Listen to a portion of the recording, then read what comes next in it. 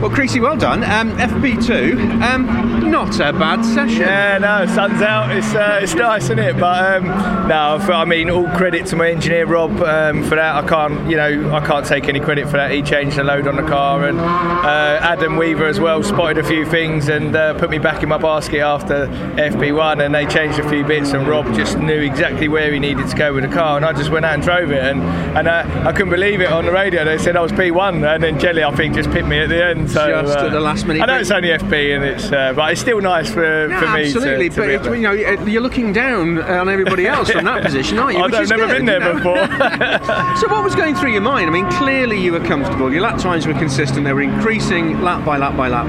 What was going through your mind? We didn't really talk about. I came in on my last stop before I put the new tyres on at the end there, and I was P9 or something, and Ash was ahead of me by half a tenth or whatever, and I thought, oh come on, let's try and find half a tenth, and I thought I only found half a tenth, but I must have found a bit more somewhere, and then when they said I was P1, I was just like, what's going on here? And then Jelly pipped us it, but look, I've got to do it in qualifying now, and that's the problem. And that's the question. I mean, I presume you were running some sort of qualifying setup there, so yeah. Any tweaks to make, or are you just so happy with that you're just going to say, look, don't touch it? I'm going to leave it, I think. I mean, I'm so far up, I've got a nosebleed, Steve, but but let's see, and if I could do that around my home track with all my sponsors here this weekend, I mean, it'd be phenomenal.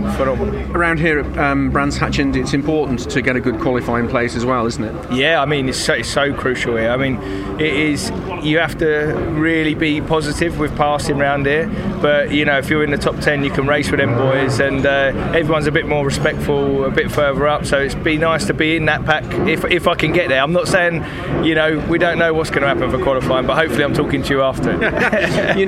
Brands really well. There's a lot of new tarmac here this weekend, and everybody seems to be saying really good extra grip, particularly at Paddock Hill. Yeah, really, really good. I mean, Brands have spent so much money in developing this place over the years, and credit to Jonathan Palmer. He always puts on a good show here, and so many fans on a Saturday. The sun's out, I say, and I just can't wait to see it packed up tomorrow as well. So, I mean, the track's great, and I can't wait to come back here again in October. Great session. See you later. Cheers, mate.